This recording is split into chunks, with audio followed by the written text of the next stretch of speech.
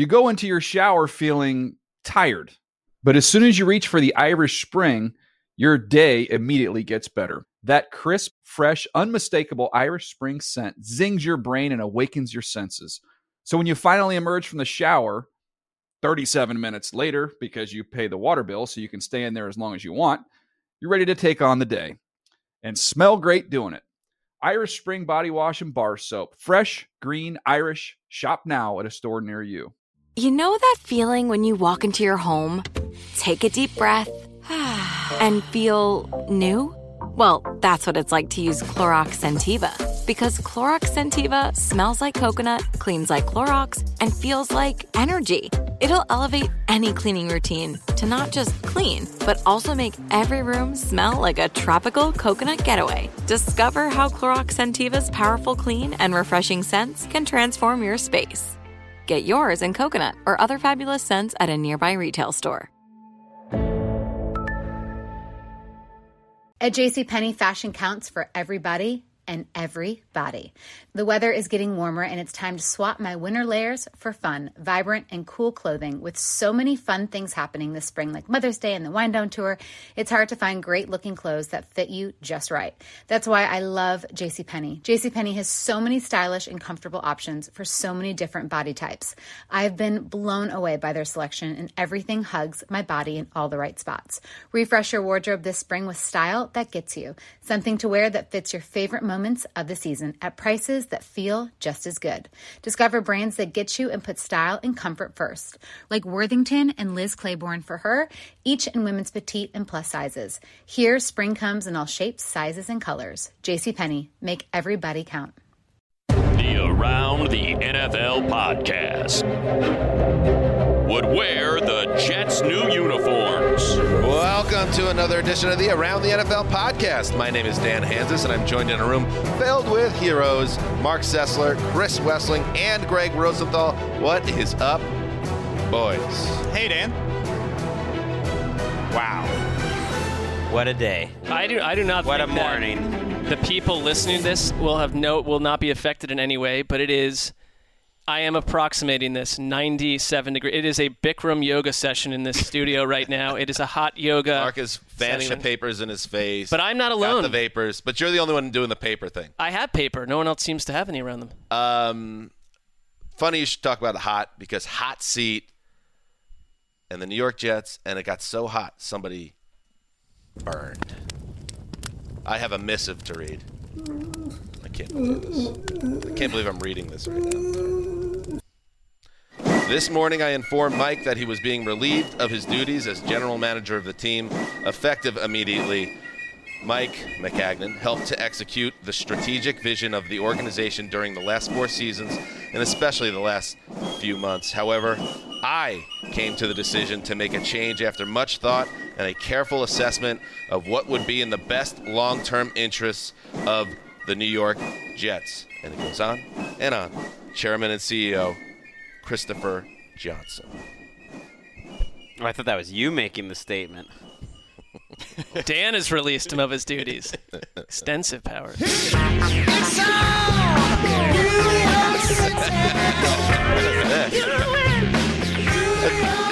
We were, Ricky and I, and, inappropriate, Erica. We were looking for some different in-house music, and that New York song popped up, and we quite liked it. Can I hear it again? Feels like this is the part where Michael J. Fox comes strolling across the opening credits.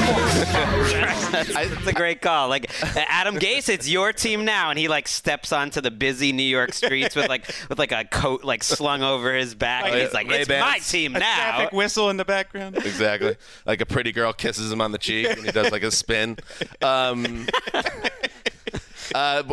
when Eric and I was sitting at Eric's computer when we found that job, I said, let's play that when something good's happening with the Jets. Well, whatever. It's not a good thing. The Jets fire Mike Maccagnan. Let's just get right into it. We got a lot to get to today, including the Dalton Scale, one of our favorite annual episodes where we find out who truly is the prime meridian of NFL quarterbacks.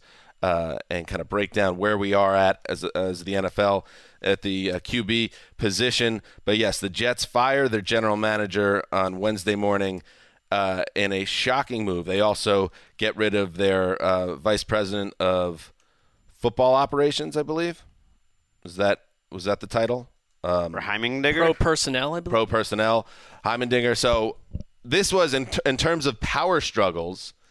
I guess we could start here. In terms of power struggles, Adam Gase v. Mike Maccagnan. This would be the Mike Tyson v. Michael Spinks of power struggles. It was fierce. It was over in 30 seconds.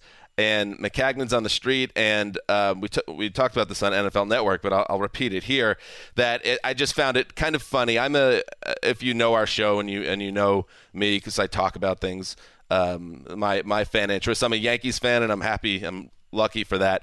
I'm also a Jets fan and a Knicks fan, and watching the draft lottery yesterday with the Knicks, where they got into the Final Four, and this whole Zion Williamson, this Duke phenom. They got so close, they end up getting the number 3 pick, and it's a huge letdown for the entire city. And now the next morning, the Jets, just when they seem to maybe be getting out of their way as an organization, they do this totally bizarre move, Wes. And I'm going to start with you on this, because to get rid of Maccagnan now in the middle of May, after free agency, after the draft, it's just not a good look. And there are positive ways to spin it if you want, and I am an optimistic Jets fan, and there are not many of me, and I will share some of those takes. But in terms of how surprising and shocking this move was, the timing stands out, right? Right, and I understand the point that all that matters is the coach and the GM getting along, having the right guy in place. That's the bottom line. But the timing, to me, if he's not good at his job, why did you allow him to lead the search for your head coach? Why did you allow him to spend over $100 million in free agency? Why did you allow him to lead your draft if he's not a good general manager? Well, they hadn't reached that conclusion yet, or they hadn't reached the conclusion, Chris Johnson, that is, the acting owner, that the relationship between Gase and Maccagnan was untenable, which, our reporters, Ian Rappaport and Mike Garafolo, said Chris Johnson, observed their relationship quite a bit in the lead up to the draft. But it just creates a whole, and I get getting rid of him after the draft. That's actually pretty traditional when you get rid of some personnel people. But doing it after the free agency period is crazy, because of all of these stories that came up today, by far the most concerning one to me is from Ian, saying that Adam Gase really wasn't on board with Le'Veon Bell and C.J. Mosley getting the amount of money that they got. So that was a big factor, I think, in all of this. And that's part of the issue, I think, with making Gase the interim GM. That was the end of that statement that we didn't get to, that for now, Gase is acting GM. And maybe that doesn't mean much. They'll have someone in there soon enough that works with Gase. But his two of his best players, his new signings, know that, and he's the coach, by the way. And so it's just like adding a lot to headlock potential. I don't hate this for the Jets. I can get the idea that, they fired someone else. It kind of reminds me we did an emergency broadcast for the Browns firing Hugh Jackson. Like, it's another terrible moment. Is it? You actually remove something that wasn't helping your team. It's just that it's another transaction at a weird time. It doesn't. Well, the Browns, it was the right time to do it. Hold on. I don't think it's the wrong thing here, because they talk about Christopher Johnson since the Senior Bowl. There were issues between Maccagnan and Gase. The owner has the privilege of observing a relationship like in any business, and when two people of power are not getting along, that's not what they planned. Sure, but you should have seen that when you hired him. You should have made the. That's fine. You should have had him aligned. That's the problem, that bad organizations don't have the GM and the coach aligned. But my point is now it is the timing is ill. But so do you let it fester? No. For the next year, there have already been like 6 or 7 reports about them not getting along. It's going to carry on all the way through this entire season. Then they'll just fire him on January 3rd. Well, where do we think those reports are coming from? I mean, the guy who has from Gase's camp. The guy who has the power is there. It's not. I don't think it's unfair to say that more than just about any head coach in the NFL, where Adam Gase goes, his sparrows follow. People fall by the wayside, and jobs are lost. The head scratcher is they obviously clearly, when you now take a macro viewpoint of it, they knew they wanted to move on from Todd Bowles. they decided to keep Maccagnan involved, but obviously they weren't in love with him because they wouldn't have jumped off board so quickly the way they did. They brought in Gase and then kind of hoped it would work. So to your point, Mark, I agree with the idea of don't let a bad marriage sit there. We talk about marriages, do the divorce. But what makes for a bad look, and it just, to me, it is what it is you make that decision optics-wise. It's bad after you let that same guy who you allowed to stay, Maccagnan, make those moves in free agency and make the draft moves he did. And then this is, I guess, I don't know if this is just a leaky ship or what, but the reporting from Ian to me was just so detailed, overly detailed, and a good job by Rap Sheet on it. But right down to Adam Gase thought that C.J. Mosley, who shattered the inside linebacker market at $17 million a year, should only have made about $13 million.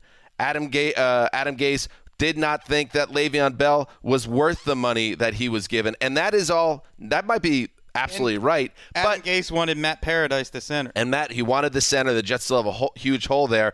That's all out there, public record. And I just feel like that's not necessarily healthy organizationally for all this stuff to be out on the table. I would say this, too. Like, this was an offseason where the Jets could not sit on their hands. And they had to go out and spend the money. You weren't going to get Le'Veon Bell on a discount price that Adam Gase wanted. Right, but Maccagnan kind of did it to save his job. Okay, he did it, but maybe it was right or wrong. But like, I didn't see a lot of people killing the Jets spending spree when they had a ton of cap money until it's like, oh, suddenly someone else didn't like the way that Maccagnan operated. I think C.J. Mosley was paid too much, but that's the way the market operated. Right, it's just problematic when his coach is the one that's killing. It is, but it's also problematic that the Jets, here's how it comes out in the wash. The Jets ownership has clearly sided with the coach that's been in the organization for weeks. So you have to get that right, because Maccagnan did some things right and some things clearly wrong. But what is Gase? Why do we care what Gase thinks you should have paid C.J. Mosley? Because he's running the franchise. I'm just saying, from a knowledge standpoint, do I think that Gase knows more about paying a linebacker than the GM that you've hired? Maybe. Because I'm just saying we don't know that. Because you know who cares is C.J. Mosley, who's going to have to play for this guy. And it also creates a little bit of a tricky – this is why I think when coaches and GMs aren't aligned, there's problems. Because then it's like, well, whose responsibility was this? If Mosley turns out to be a bad signing, now it's like, well, Gase actually didn't really want him necessarily that much, and it gets messy. And that's why you got to make the choice in January, which I don't think anyone would have argued with. Mike Maccagnan was one of the least successful general managers in the league. 31 teams won at least 6 games in a season over the last 3 years. The other team was the Jets. They signed Mosley and Bell because they have big roster holes. They still have big roster holes in some places in terms of the pass rush, in terms of cornerback. I think that he had a good offseason. They look better. Yeah. It's just messy. So here's the positive spin on it. I still don't think, from where the team is right now compared to last year or the year before, the sky is not falling. It's a better roster. Sure. It's improved, and they didn't lose any of that today. And what they gain, as well as the potential to upgrade their personnel department. And we talked about this when the rumors came out regarding Maccagnan potentially being on the hot seat a few weeks ago. There's not one Jets fan, myself included, that today is like, I can't believe we let Mike Maccagnan out the door. Like, he's not the one who got away. He had plenty of time to make his imprint on this franchise, and he's been a very hit-or-miss guy, more miss than hit. And the other point I have, so if this ends with that guy from the Eagles who people are high on, or maybe even move the sticks has been reported out there as somebody that the Jets could target, which would be very fun. But my final thought on Maccagnan, and good luck to him. Mark, we met him at the owners' meetings last year. Lovely guy. You chatted him up and waved me over. I still remember your big smile as you and Big Mac at the bar together, and I came over. We had a great conversation. And the conversation we had, I remember, it was before the draft last year, just telling him what a big fan I was, and you got to get this one right. We need a quarterback. And he was he would not say anything. And that leads to my last point, which is, if the Jets do end up being a successful franchise in the near future, Maccagnan's legacy will be that he got Sam Darnold. And he made what was the best move potentially of his career by trading those picks, getting up and putting the Jets in position to get the quarterback they've been searching for since Joe Namath. And we have to see if Darnold's that guy. But he will be remembered fondly by this fan base and the organization if Sam Darnold is a star. Because otherwise, what he excelled at, which you'd hope 32 GMs would, was picking the best player available at very high spots in the draft. And the problem a little bit is the Jets are, yes, they're great at picking at number 3, and they're great at picking at number 6 and spending a ton of money in free agency. But is that really the cornerstone of building a team? Because you want to not be picking 3 and 6 for eternity. I would have moved on from Maccagnan arguably 2 off seasons ago. You're in a thorny situation. They were patient until they weren't patient. And that's when the thing. Stopped being patient, it was over. The time to do it was with Bowles. And then none of this. And that's where I think you can fault ownership. And they might even admit that, like, in the long run. They're like, yeah, that would have made sense to just have a clean break then. And the thing that just would concern me as a Jets fan is just the drama, just kind of like, as Wes was saying, the drama and the ups and downs that tend to go with Adam Gase. Forget, including his post-game press conferences and everything like that, that it's just going to be a lot. And maybe it'll be a lot, and it'll be a lot of fun, too. You want him having less power. Well, here's the thing. I totally agree with Wes that he has not proven anything to gain more power. Well, nor do I care what he thinks about players' salaries or anything. Coach the players. Here's the thing. He's got the power. So whether... For now. Right. Well, interim GM. Oh, but I mean, he's the guy. They're not going to bring in someone that isn't totally on board. What has he done to earn that? He messed up in Miami. I'm just saying, like, if they bring in Joe Douglas, who's the VP in Philadelphia, has a lot of respect, who is very close with Daniel Jeremiah. So that's an interesting connection that those are two guys they're interested in. Are they a package deal? Is it just they like that kind of tree? I don't know. Daniel Jeremiah worked under Joe Douglas back in the day. Whoever it is going to be on board with the Adam Gase philosophy. When the coach is there first, he's the guy. And so you can give him the GM title, but it's ultimate, and it should be Adam Gase's ship at this point, because you got to have those two guys, because you don't want them at odds with Adam Gase. You see what happened. Then it's like, okay, then Gase is out the door. Why can't it be like Sean McDermott and Brandon Beane in Buffalo? Why do we? So essentially what you're telling. I'm saying McDermott's but you're the guy getting, if you're Joe Douglas, whoever, you're getting pulled out of a premier front office in Philadelphia, a short drive from the Jets front office, to take a job where, yes, your title is higher, but you go in with the four of us and what's knowing your role is lacking power as a general manager. Why? Because you believe in Adam Gase and you probably have a previous relationship with him and you want to have that partnership. And it's okay if he is the most important guy in the organization. He just is. The belief in Adam Gase is a massive X factor. To your point on McDermott's the guy. I mean, he's ultimately the most important person in that organization, and Beane was brought in because he works well with McDermott, and so far they've had a good partnership. The Jets believe in Adam Gase. You guys don't. I'm not saying I don't. I want to see it. Let me finish. History suggests that you guys will be right, because the Jets usually get this stuff wrong. But that's what's happening here, and they want to line up Gase with his people and let him be the guy. And as a Jets fan, I'm nervous about it. But listen, they need to be functional, and I think this puts them – we just talked about the Packers on the last show. There needs to be a clear line of power. I think what may come out of this positively is the Jets have a chain of command.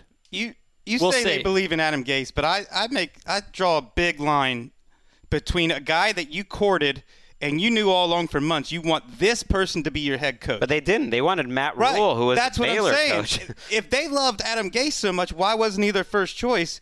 It's like you talk yourself into this guy and then you keep giving him more and more power, but he hasn't really earned it. I see it more as these guys were not getting along. I have to move on from one of them. And not that I love either of them or either of them has earned the crown of total power, but this isn't working. It's getting worse. We're having to respond to this in press conferences. Bye-bye, Mike Mack. Let's just hear the beginning of Adam Gase's press conference on Friday when he addressed this issue. Just another reminder for fans out there of how to read the NFL. I don't know who decides that gets to put that stuff out there. It kind of pisses me off a little bit. Because we have discussions on everything, and that's our job. We have to work through so much stuff, and that's what we got to do. And that's all we've done since we've been here. Don't listen to anyone; they're lying to you. You're allowed to do that. Maybe in all sports, but especially in the NFL, you could stand at a podium, and you don't have to bend the truth. You don't have to circumvent a question. You just can look into the camera and look at the reporters and say the opposite of what is truthful. And then there's no repercussions. It's not like at the presser the next time Gase speaks, they're going to be like, you lied to us. It's like, no, that's how it works. How does that make it any different than any other area of public life in America? It makes it very similar. Along with horses, lying is very hot right now in front of a microphone. Big time trend. All right. Horses are hot right now. That's an inside joke just for us. But Patrick Claybon said that to Ed Oliver on. Ed was taking it back a little bit. Yeah, because Ed Oliver loves horses. There's some good pics of him out there on tops of horses, and Claybon was just like, horses are hot right now, Ed. It's partly because of you. I hope more people were watching that than just us. The Jets are trying to overtake the Patriots, and we'll see about that. But while on the topic of the AFC East, let's just hit the Patriots quickly before we get to the Dalton scale. First thing, a personnel move. Jamie Collins, who's been on the street for a while since his March 6th release by the Browns. Rap Sheet reports that good day for Rap Sheet. Pats are in talks with Collins to rejoin the team. He's entering his age 30 season. He spent the last few years with Cleveland, got paid a ton of money, did not live up to the paycheck. Cleveland moves on, and now New England, who once took him with the 52nd overall pick back in 2013, take a chance on a vet. Greg, you like Collins back in the mix? I do. I think they needed more at linebacker, and that he can fulfill his destiny as a good role player. That maybe isn't on the field every down, but he can do certain things well, and they'll put him in position to do that. Doesn't it remind you of Patrick Chung? Sort of fell out of favor, right. Had to go to another team and then come back, and now he's like he's been there. Yeah, he's been there for 4 or 5 years. I don't know if that'll happen with Collins, but I feel like they need some bodies there in the front seven. And one other Patriots note. Greg, you've had a lot of internal warfare. Your mind has been on fire, a lot of sleepless nights. You've shared on this podcast. You were worried about the construction, or I should say the reconstruction of the Patriots coaching staff, which you they didn't have any at the time. If you go to Patriots.com and you look up coaching staff, there's even as I'm saying that, he was already doing that. He's back on that website. There's still Steve Belichick's the only guy. They got to update it. There's only like 3 or 4 guys on that page on Patriots.com. Well, guess what? Bill Belichick, Greg, according to a report, will call the Pats defense in 2019. He will essentially be their defensive coordinator. You feel better? I like that.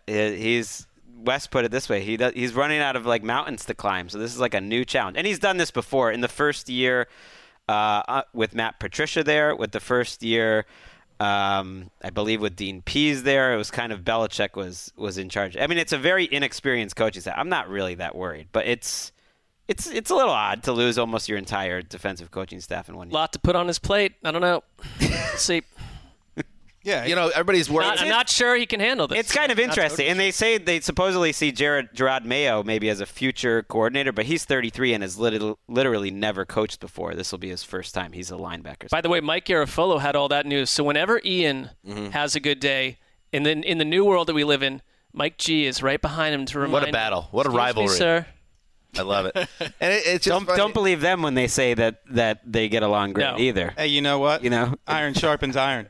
I'm kidding. They actually do. They get along, they but do get you wonder along if there's maybe a rift growing, that maybe the owner, in this case, one of the top suits on the third floor, like Christopher Johnson with the Jets, has to start entering the facility more just to see what the dynamic is. Yep. Observe. Yep. See, I feel like in this situation, Ian is Adam Gase, and Mike Garafolo is Joe Douglas. He came into this organization knowing where he stood, has a good relationship, and he's good with it. And yeah, but now he's an upstart breaking news that Ian wanted to break during the season. So, these little perfect things don't last forever. And continuing to just tie things together, you guys have, and it's fair, questions about whether Adam Gase can handle or deserves all that power. I have questions about whether Bill Belichick can handle this. And whether he deserves it, whether he's earned it. He's sort of like a 65-year-old De Niro. It's like, what's left for him? I need to start building up. Start mailing it in? No, he needs to start creating motivation. That's my theory, that they've earned some mail-in jobs. They've earned a little meet the parents too. I feel like this is your now like meet the Fockers era Patriots. Yeah, you've moved on from meet the little Fockers. The original parents. Yeah, successful box office. No one really respects it, but it's fine. And I don't want to gloss over it. I know I mentioned it, but Daniel Jeremiah under consideration for role in Jets front office. That's from Schefter, ESPN's Adam Schefter's own. Very of course. Fascinating. The problem for you, I know that as the sugar plums are dancing above your head, you think that you have this sort of beeline into the Jets' brain. He will never text you back ever again the minute he hits Florham Park. Listen, you have your Sparrows of the Browns. Me and DJ are, bitter enemies, but perhaps if he takes the Jets job, we'll be able to smooth that all over, and we'll see what happens. Would you feel responsible if he didn't take the Jets job just out of his antipathy to you personally? He's just I'm thinking about it, but this whole Kansas relationship kind of makes it weird. I would not put it past him. I would not. He's got that type of he was attitude. He was in the Browns front office. Didn't have any issues with that. Not a lot happened during that tenure. What are you saying? That maybe he wouldn't be a good choice for the Jets? I put that behind my relationship with DJ. Like, I can look back on the late Eric Mangini era of the Browns and say, well, he was a scout, and you didn't even work at the NFL. Could have done a few more things during that era. I love you, DJ, but if he ever went to the Jets, it seems like he'd be much further up the field. Yeah. I'm than just he was with Cleveland. The situation to me is paralleled in the sense that could have done more. Right. He's not looking. I hope he will with the Jets. He's not looking for nose tackles at Saginaw Valley or whatever. Well, did he find any? Eating like TV dinners in those little sad microwaves in motels. It's a little bit of a different sitch. All right, that's what's happening in the news. What? And the other thing, about the Jets, other teams. Let's drop this on Friday. The Jets. Let's drop it in the center of the goddamn week, just so everybody could just obsess over it. It does feel like they are the latest. Come on, guys. And both New York, you think that public relations would thrive and be at the cutting edge of evolution in New York City of all places. But between the Jets and Giants, we need a bit of a refresher course on how to do this, I think. Jets were like, you had the back page yesterday? Not anymore. Not anymore, buddy. Oh, you're starting to get cozy with Daniel Jones? Let us jump in and take the storyline. This is the Knicks and Jets, two star-crossed New York franchises, battling it out to see who could be saddest. And they both lose to the Knicks. This is a great song. Oh, yeah. Somebody wrote that song. How much money does that lead singer, if there was a lead singer in that, there is make? A singer. I don't know if it's... There was like a woman and a man. Definitely a lead singer. Like kind of going back to back or something. But I don't know. That's in our... I'm always fascinated by our internal library here at NFL. And then you listen to these songs, and that's a ridiculous song, right? How did they not make it big? Someone sat down at a table and wrote that song. Well, it didn't take a long time to sit at the table. Here we are at New York City, like over and over and over, whatever the words were. I just know there seems to be no like third or fourth stanza there. 1987, Michael J. Fox, though, is on top of the world. Oh, yeah. All right, let's get into it. Oh, yeah, it's a tradition like no other. Eat it, Jim Nance, because I'm taking your catchphrase. It's not about the Masters anymore. It's about the Dalton scale. Yes. What is the Dalton scale? I'm not going to give a full explanation. Chris Wessling is. Andy Dalton is the prime meridian of NFL quarterbacks. He represents quarterback purgatory. If you are ranked below Andy Dalton, your franchise needs a quarterback. If you're ranked above Andy Dalton, you're in ship shape. Everything's figured out. You're good to go.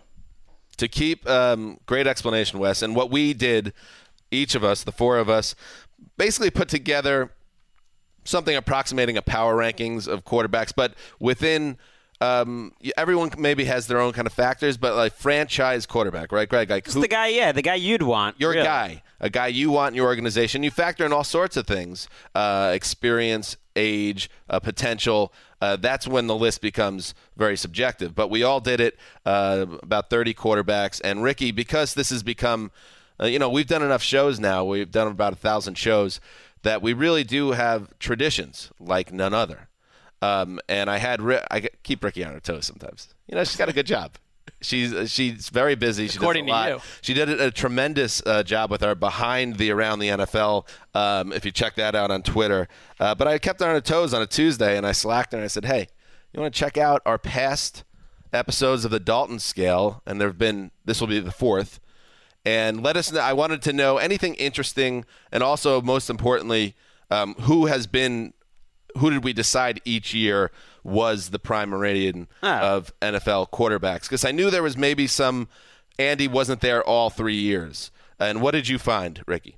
Well, in 2016, both Greg and Wes were saying that they hands down always take Blake Bortles over Matt Ryan. Oof. What? Yeah. That's insane. We are crazy. Yeah, that was really After funny. his second year. I mean, You guys love Bortles. That was the year he had 35. do we have to have I liked him too. I'll throw myself in that. Right. Do we have the How do we steal sound? jobs? Or we have to trust Oh, I Erica on trust. this? I trust her on Yeah. that one. I mean, we've had some You don't trust Eric?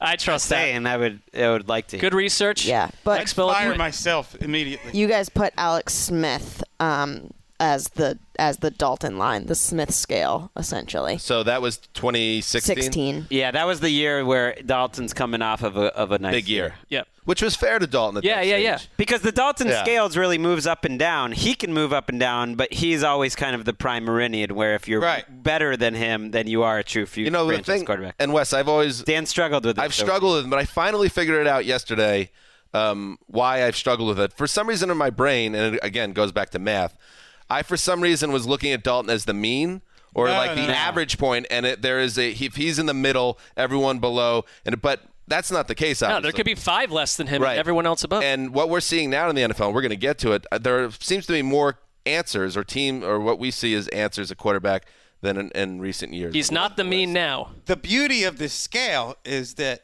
it's truly reflective of quarterback play in the NFL. He could be ranked 14 one year and still be the prime meridian, and the next year be ranked 24th and still be the prime meridian. It's like, yeah, that's clear, just like how Blake Bortles is clearly a franchise quarterback. I want more What else do we get? factoids. What else Anything do we else? get, Erica?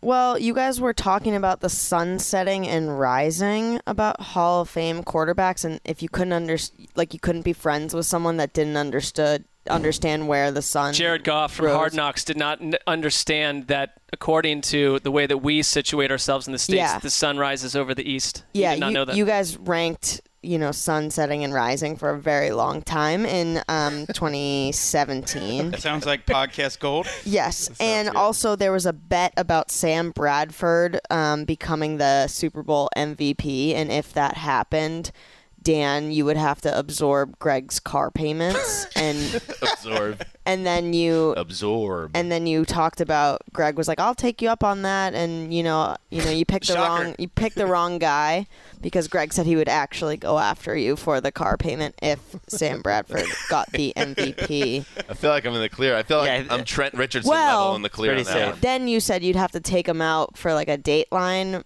segment, and you wouldn't be, Greg, you'd be dead because I'd murder Greg you'd have to over protect money. your family. Yes. Yeah. So that is in writing, as they say. We haven't changed much over the years. Not I much. guess.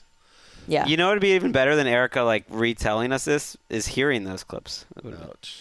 I thought I that didn't she think- brought the proper I perspective liked hearing her to voice that on it. exercise. I liked I it. enjoyed as opposed to throwing it, hearing Ricky how she interpreted it yeah. is what I like. Yeah. Also, I'd imagine she took 18 minutes of dialogue down to an acceptable sentence or two. Yeah, and also at 4:17 p.m. yesterday, Dan hands us, "Hey, just to be clear, you don't need to cut anything from those Dalton episodes." That also. Oh, wow. Also, I wanted Ricky involved in the show talking, Yeah. Yep. So Greg, Greg just so shut her up. eat it. No. Yeah, I'm getting married this weekend. If I had to hear myself say that about Blake Bortles, I might not make That would it be to the tough. I can imagine me saying that, but I really can't imagine Wes being that. high on board. I There we factored go. that into. I didn't want her to be cherry picking things to make us all look bad because we've all had bad. He had takes that over- second year where we kind of I was convinced. I have an ugly ranking out there where he's above some good people. But if you want to cut that as a video clip to put on social, from No, the old- please do Sure. not. Treat it as the present from right now. All right, how do we want to dive into this? Okay, so it was, in summation, it was Andy Dalton the first time we did the exercise, Alex Smith the second, Andy Dalton the third year we did it, so 2018, and now the fourth year. So we're trying to figure out. Well, to me, Dalton is the clear He's the scale. clear guy, right? He's the guy because I don't think to me, Alex Smith made sense at the time, but he's gone now, and Dalton really works. It's kind of amazing that he still works 6 years, because we've only done it on the show, for 4 or 5 years, but I feel like we've been talking about it even longer than that. I think it also works because the Bengals have not moved on from him. If he suddenly were on his third team, Andy Dalton sort of proved himself to be in a different category. It's perfect for this seg because Cincinnati, above any other franchise, does not like to move on from things. So it allows us to keep that steady hand behind the entire premise. Rises and falls with the talent around him. Looked pretty good in September last year. Some things, people started getting injured, then he fell, and he was okay. He was plenty of quarterbacks worse. And guess what? There's been some talk on this podcast in the last few weeks that Cincinnati could be a surprising team because there is some talent in that building and a fresh start, offensive philosophy with Zach Taylor. Perhaps Dalton rises a little bit, but it won't change that he is. It would be very hard. He would have to have a 2015 type season again. But maybe even then, we've learned the lesson that that doesn't necessarily make him more of a franchise answer. It just means Cincinnati was a better team. I'd ask this to Dan's point about the fact that we finally look around the league. There's only 1 or 2 teams or 3 teams with quarterback issues. Has anyone ever had Andy Dalton in their personal list lower than he is this year? He is lower than he's ever been for me by quite a bit. Well, let's throw out who are the toughest guys to you to decide whether they're above or below Andy Dalton? For me, it would be, I'll tell you the guys that were around him, that sandwiched him. Underneath him, I have Trubisky and Winston, directly underneath him in that order. Above him, I have Derek Carr. And then I have the second-year quarterbacks here, but I put Darnold ahead of Carr just because, obviously, I believe in Darnold, and I think he is a franchise answer. And I think a lot of people agree with that. But also, you haven't seen a lot. He has 13 starts. But I still would put him above Dalton for this exercise. So I have Darnold, Carr right above him, Winston, Trubisky right below him. Carr is a really interesting one. I would rather have Andy Dalton than him. So I guess that you're 2 and 2. To me, that answer would be, that you'd be maybe looking for another quarterback if you have Derek Carr. Because I think Andy Dalton I trust more long-term. I had Winston right below, as you said. Dak I really struggled with, and maybe I'm the only one in this room that thinks he's right around there. No, I have Dak as the closest quarterback to Andy Dalton. Yeah, I had him right below, and then I think I just wimped out and put him one spot ahead. And Jimmy G is another interesting one right there, and that's a sample size thing that we haven't seen it too much. But Dak is an interesting question. I know the Cowboys aren't asking that question, and the numbers would say we shouldn't be asking that question. So maybe my eyes are lying to me. He's pretty young, and he does a lot of good things well, but I'm not so sure he's like a great long-term answer. Well, I'll go. I'm less. I'll go to Wes and then you. I don't feel like why you're saving me for the last on Wes's exercise, but go ahead. Let's do the sandwich around Dalton. Who do you have 2 above Dalton and 2 below? So I made a list of who I would rather have for 2019 alone. And then I made a separate list for who I would rather have on my roster for the next few years. And on both of those lists, the guys right around Dalton are Dak Prescott, Mitchell Trubisky, and Marcus Mariota. On both the lists. What about you, Mark? I have Andy Dalton just above Marcus Mariota and Jameis Winston. And I have him below. And this is because I'm thinking of myself as a team builder, and I definitely overinflated Sam Darnold, for instance, because if I'm starting a team, I believe in the promise of Sam Darnold, and I jacked him up above Andy Dalton. I have Andy Dalton just below Josh Rosen and Joe Flacco. And for me, because Joe Flacco to me is someone that you cannot cling to for more than one more season. So those guys are below Andy Dalton. I have Flacco essentially almost tied with Dalton, but just above Andy Dalton. See, to me, but Flacco Derek Carr right in that world too. See, the way I look at it is more of Wes's second list, which is kind of just who I would want long term for the most part. That's what I'm thinking. And to me, Trubisky hasn't proven it. I'd be worried if Trubisky was my quarterback, I'd still be looking for other quarterbacks. Like I don't know. There's 2 ways to look at that. He also hasn't proven to be a failure. Absolutely, or proven to be a mediocrity. But I guess I'm going a little bit with the eye test, whatever I thought going in, and everything that if I had to pick right now, who's going to have in the better next couple of seasons, just in terms of who I think is a better player, I think it's Dalton. Like I think if you put Dalton in that Bears offense, for instance, he would be doing some good things. And Mariota and Trubisky, to me, were maybe the two toughest young guys of like, I don't know. I haven't seen it yet. I haven't seen even that they're going to get to that point where they're the prime meridian. Where do you have Winston? Right there, too. I have 8 guys. Just above them, but I had him right below. I have 8 guys beneath Dalton. I took Lamar Jackson out of the equation. He's obviously, to me, a guy with promise, but he only had 7 starts last year. But the guys below Dalton for me, so by the logic of this exercise, these guys are guys I do not view as answers, as franchise quarterbacks. Winston, Trubisky, I said. Josh Allen, he's a guy that I don't know about yet, and he's a guy that can move up, but right now I have him below. Eli, Flacco, Mariota, Rosen, and then I throw Case Keenum on there, but I don't know. I'll give you mine real quick. I had Dalton at 24 out of 29, although, again, sort of tied with Joe Flacco. But see, I have a Dalton thing where if the Bengals hired me, the first thing I would do was get new life at quarterback. I don't care how average or a little bit above average he tends to be at times. I guess my thing is, when is the last time Flacco had a better season than Dalton? I think Flacco is I trust Flacco more than Dalton, but I don't. Flacco was 23 right above Dalton, so what's the difference? Below I had Mariota, Winston, Josh Allen, Eli Manning, and I threw Case Keenum in there just in case he's a thing. I know you've spoken positively about Josh Rosen. But like, what did he do to be? I have him 2 spots above Dalton, and I take into account that I think that Rosen, to me, if I'm talking about if I were starting a team, Rosen is young. He was in one of the worst situations a rookie quarterback's ever been in last year. He did some really good stuff, and I would take a shot on him 2 spots above Andy Dalton, not 12, not 14. So everyone else other than me had Carr above? No. Dalton, so I had Carr below Dalton by a few spots. What was your thought process there? I think Carr is maybe he's had one good year, the toughest guy to evaluate because I can see why. I think the Raiders probably agree. You can see why physically and certain plays and some throws he makes, the variety of throws he can make, why people get excited by him. But I don't know. I want to get blocked again. It's probably happening, but I don't know. I haven't seen that sort of natural. Yeah, great guy, great human, but I haven't seen the there's something about quarterback play that is almost indefinable of just like running a team, seeing the field, making the right throw. And I'm no tutor, but I don't know if he's shown that in 5 years that he's going to be in it to win it like that. His highs have been higher than Dalton's, and his lows have been lower, and most of his career has been lows to this point. It's interesting. They both, I believe it was it the same season, 2015, or it was either 15, 16. But Carr's Dalton year was similar, but a year later where he rose, he was an MVP candidate.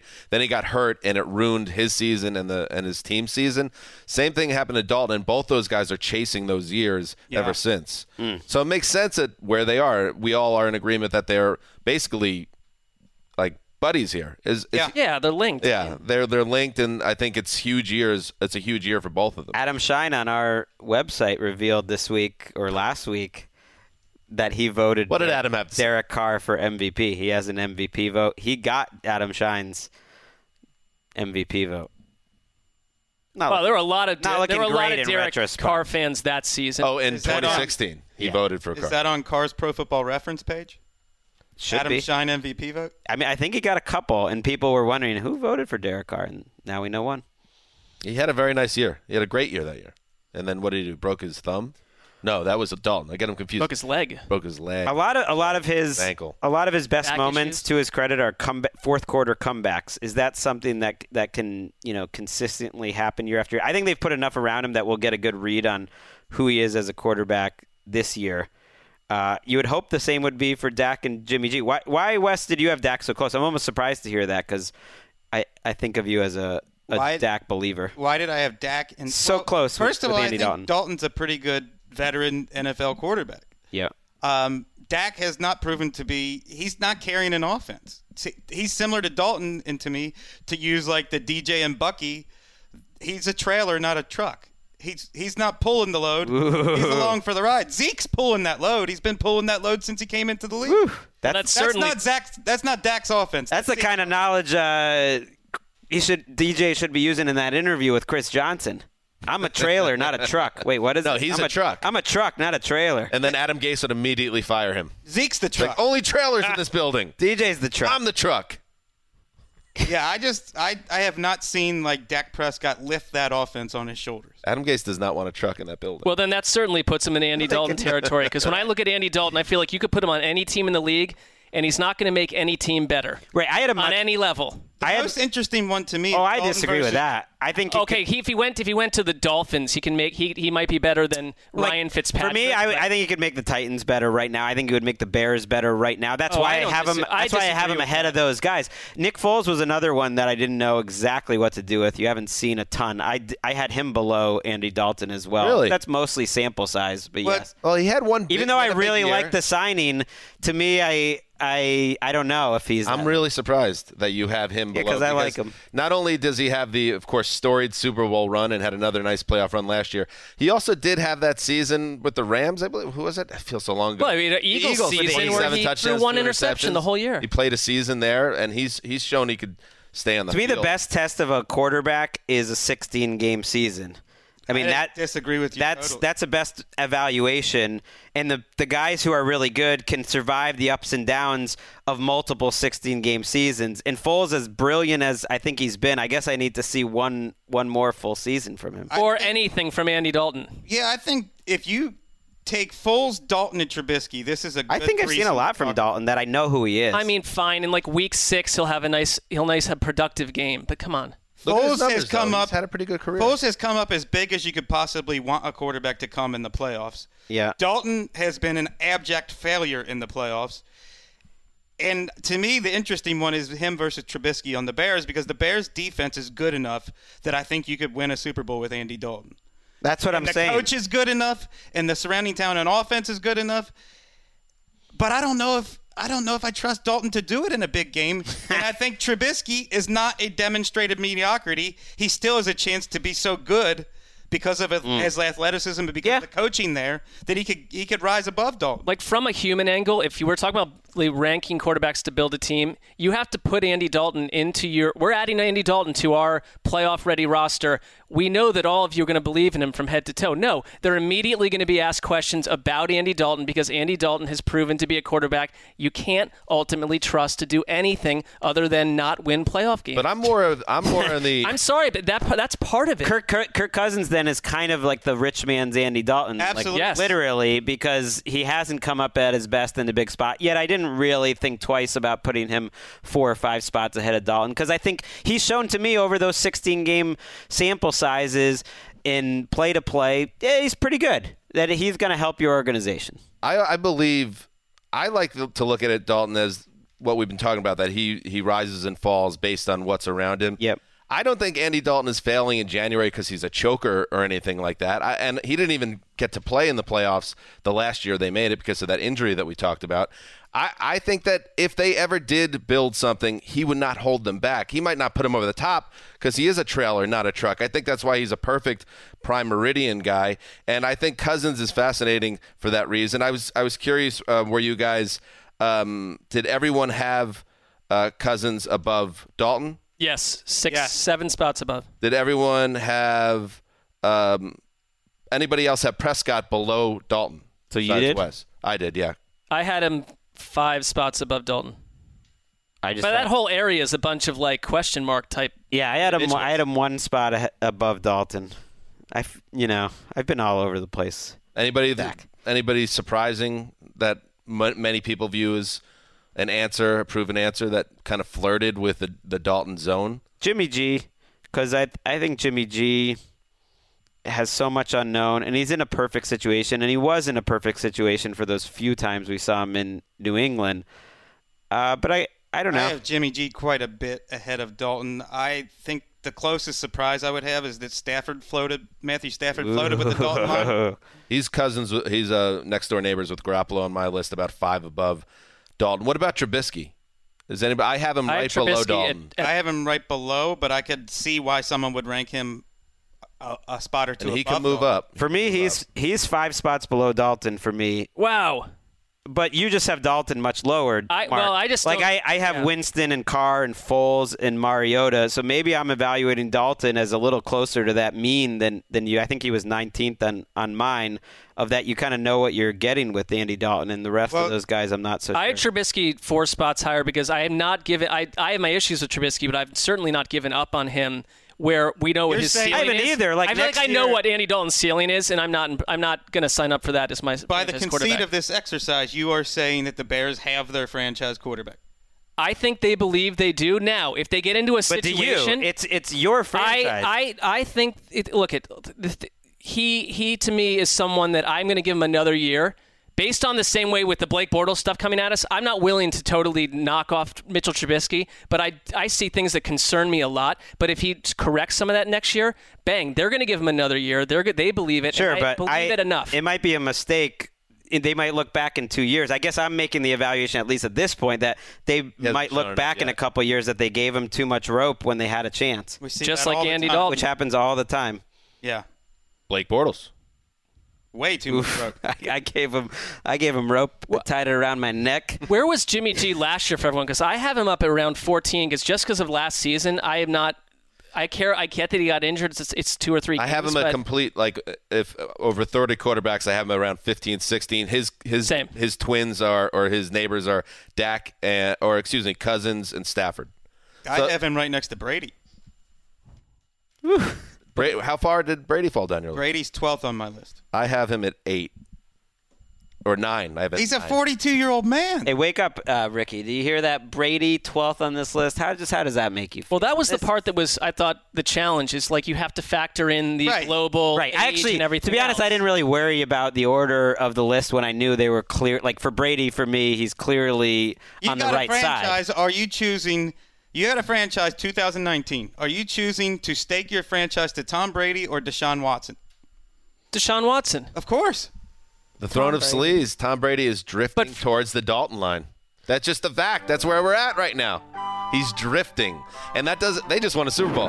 But he's not chilling at the top of the list anymore. The thing with Brady is 42. It could all be over in one game. The end could happen at any game. Right. I mean, he's rewritten any expectations of quarterbacks' aging process. I mean, the only time, a team's made the Super Bowl 3 straight times, in 25 years, is his 39 to 41-year-old years. That's insane. It's just insane. Just wait till Cincinnati's a surprise AFC title game participant, and the Pats fall off, and it becomes the Brady scale next year. That is awesome. No, that would be. That is that awesome. would be sacrilegious. Yeah, we were retiring. It would be a great day in New York when that happened. In New York City. See, two singers. There are multiple horses in this. That's everyone. That's everyone partying. For the Ryan Fitzpatrick Darnold competition next year after Darnold has a deeply troubling second season. Oof! You shut your mouth.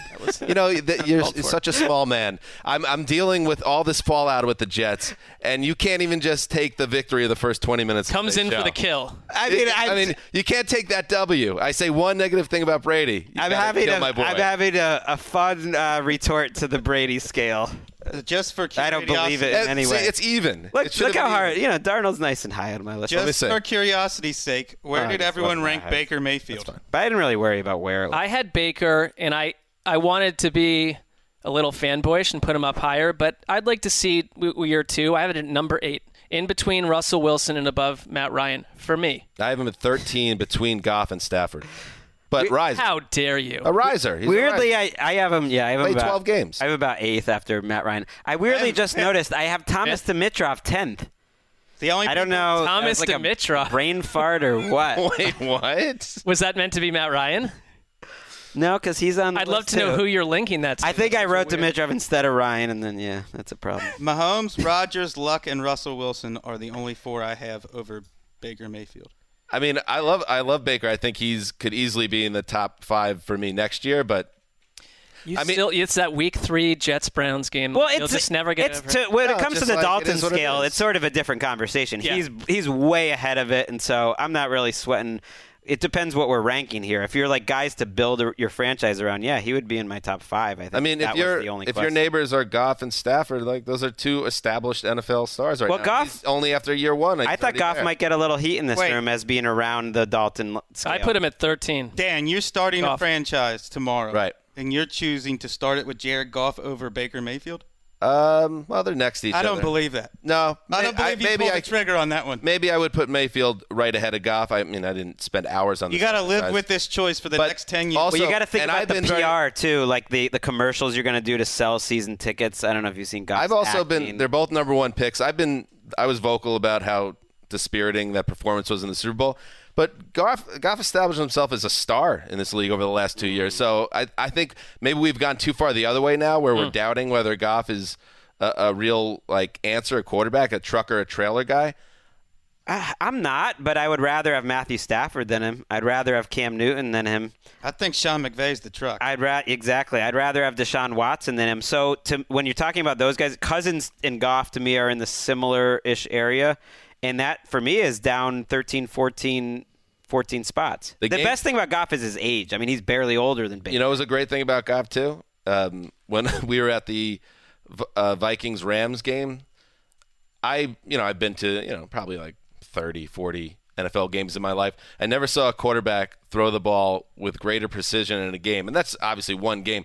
But the guy has incredible skills. I think sometimes it gets, glossed over, that he has put together some really good tape and still pretty short amount of time in this He's league. 24. He's 4 months older than Baker, which to me does matter. He's younger than Baker? 4 months older than Baker. That's great. That you give him a little bit of a This is his 4th season. Right. Wow. So he was just such a young pro playing. Anyway, but I agree you're with right, everything Wes. you said. You're right. But I would still not even think twice. I would definitely take Baker Mayfield. I would probably take too. Baker over Goff. But what's I think your they're guys' in the same zip code. That's a good category. What's the best you've ever seen someone spin it live?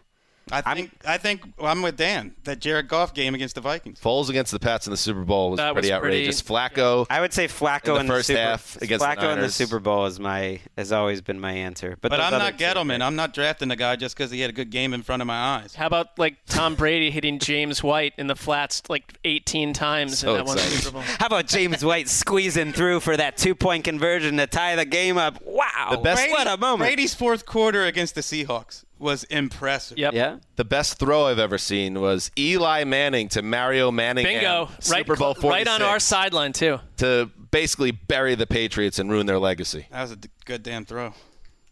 That was gorgeous. That was throw. 4 Super Bowls ago. It's hard to even remember. All right. Everybody have Patrick Mahomes at the top of this list? I know that's not what this exercise was. I did. Curious. Yes.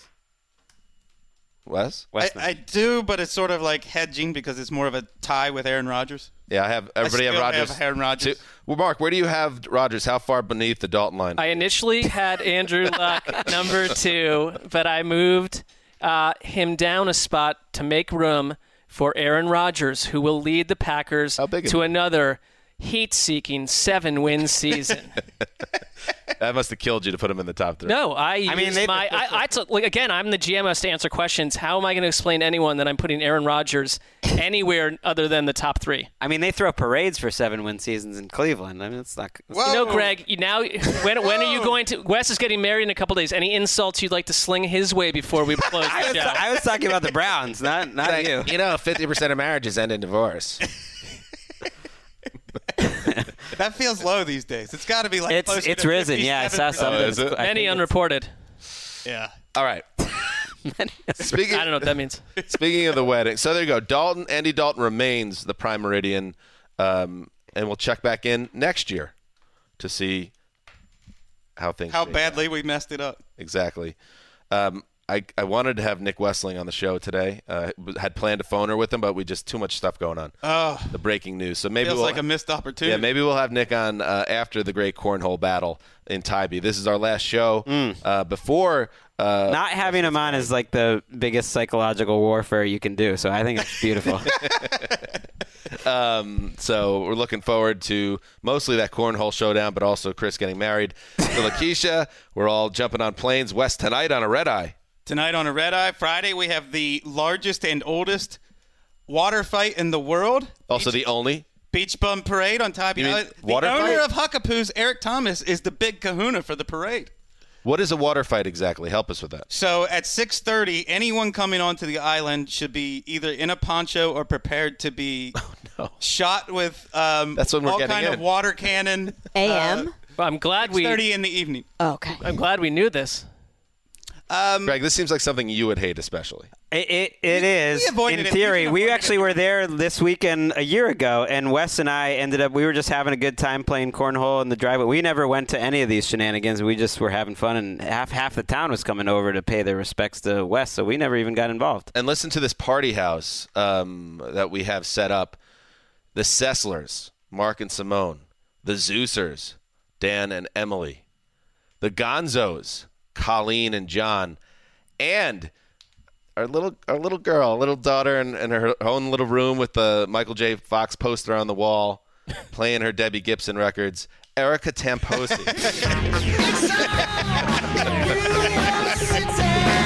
It's on. Now that is going to be fun. Wait, Gonzo got the green light? I don't know. I'm hoping Gonzo will not be caught up with Ringer-related NBA duties. Cross our fingers on that one. But That'd be if another not, good cornhole foe. It would be, yes. I have some rivals. Oh, yeah. Gonzo and I have had some history there, too. All right, so we're really excited for that. So because of that, you won't have another show from us until Tuesday. So, if we get, I swear to God, if one person comes at us on Twitter with a criticism of the show not being online on Monday, a new episode, I declare vengeance. Right. Who are you? I'll go to your front door. Who are you if you're asking or critique? How dare you? All right. Good stuff. You ready, Wes? I'm ready. All right. Let's go to Tybee Island. Let's do it. This is Dan Hansa signing off for Quiet Storm. The mailman. The old boss. And Ricky Hollywood behind the glass. Until the nuptials.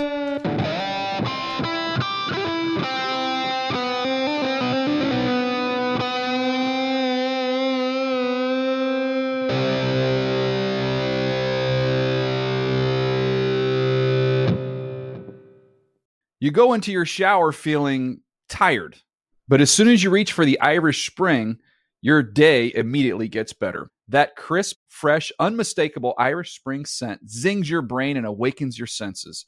So when you finally emerge from the shower, 37 minutes later, because you pay the water bill so you can stay in there as long as you want, you're ready to take on the day. And smell great doing it. Irish Spring Body Wash and Bar Soap. Fresh, green, Irish. Shop now at a store near you. Getting ready to take on spring? Make your first move with the reliable performance and power of Steel battery tools. From hedge trimmers and mowers to string trimmers and more, right now you can save $50 on select battery tool sets. Real Steel. Offer valid on select AK system sets through June 16, 2024. See participating retailer for details. Whether you're a savvy spender maximizing your savings with cashback rewards, a thrifty rate watcher seeking the lowest interest, or a travel enthusiast looking for extraordinary perks, Kemba Financial Credit Union has a visa to complement your lifestyle and unique needs. Apply today at Kemba.org to unlock a limited-time 2% cash back on purchases and pay 0% interest on balance transfers for an entire year with a new visa from Kemba. You deserve a card that works for you. Restrictions apply. Offer ends June 30th, 2024.